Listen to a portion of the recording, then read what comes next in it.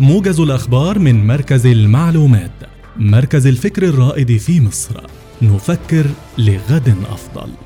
يفتتح الرئيس عبد الفتاح السيسي اليوم فعاليات مؤتمر ومعرض مصر الدولي السابع للطاقة إيجيبس 2024 الذي ينعقد خلال الفترة من 19 إلى 21 من فبراير تحت شعار تحفيز الطاقة، تأمين الإمدادات والتحول الطاقي وخفض الانبعاثات.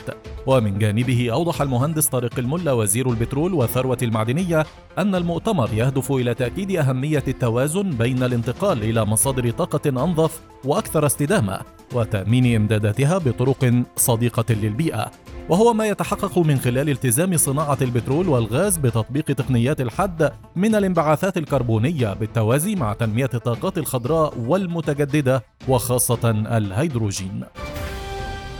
وجه الدكتور مصطفى مدبولي رئيس مجلس الوزراء بتشكيل مجموعة عمل مصغرة في كل محافظة برئاسة المحافظ لمتابعة توافر السلع في الأسواق وتوازن أسعارها، على أن يتم عرض تقرير أسبوعي من جانبها على رئيس الوزراء.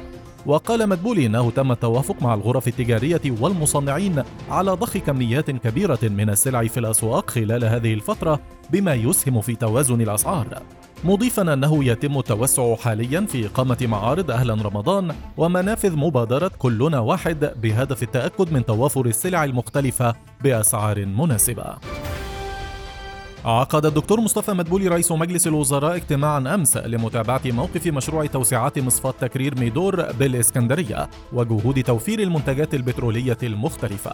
وأشار مدبولي إلى أن مشروع توسعات مصفاة تكرير ميدور بالإسكندرية يهدف إلى تعظيم إنتاج المنتجات البترولية من خلال زيادة طاقة التكرير الحالية من 100 إلى 160 ألف برميل في اليوم، بإضافة 5 وحدات جديدة والتوسع ببعض الوحدات القائمة للمساهمة في تغطية احتياجات السوق المحلية من المنتجات البترولية عالية الجودة.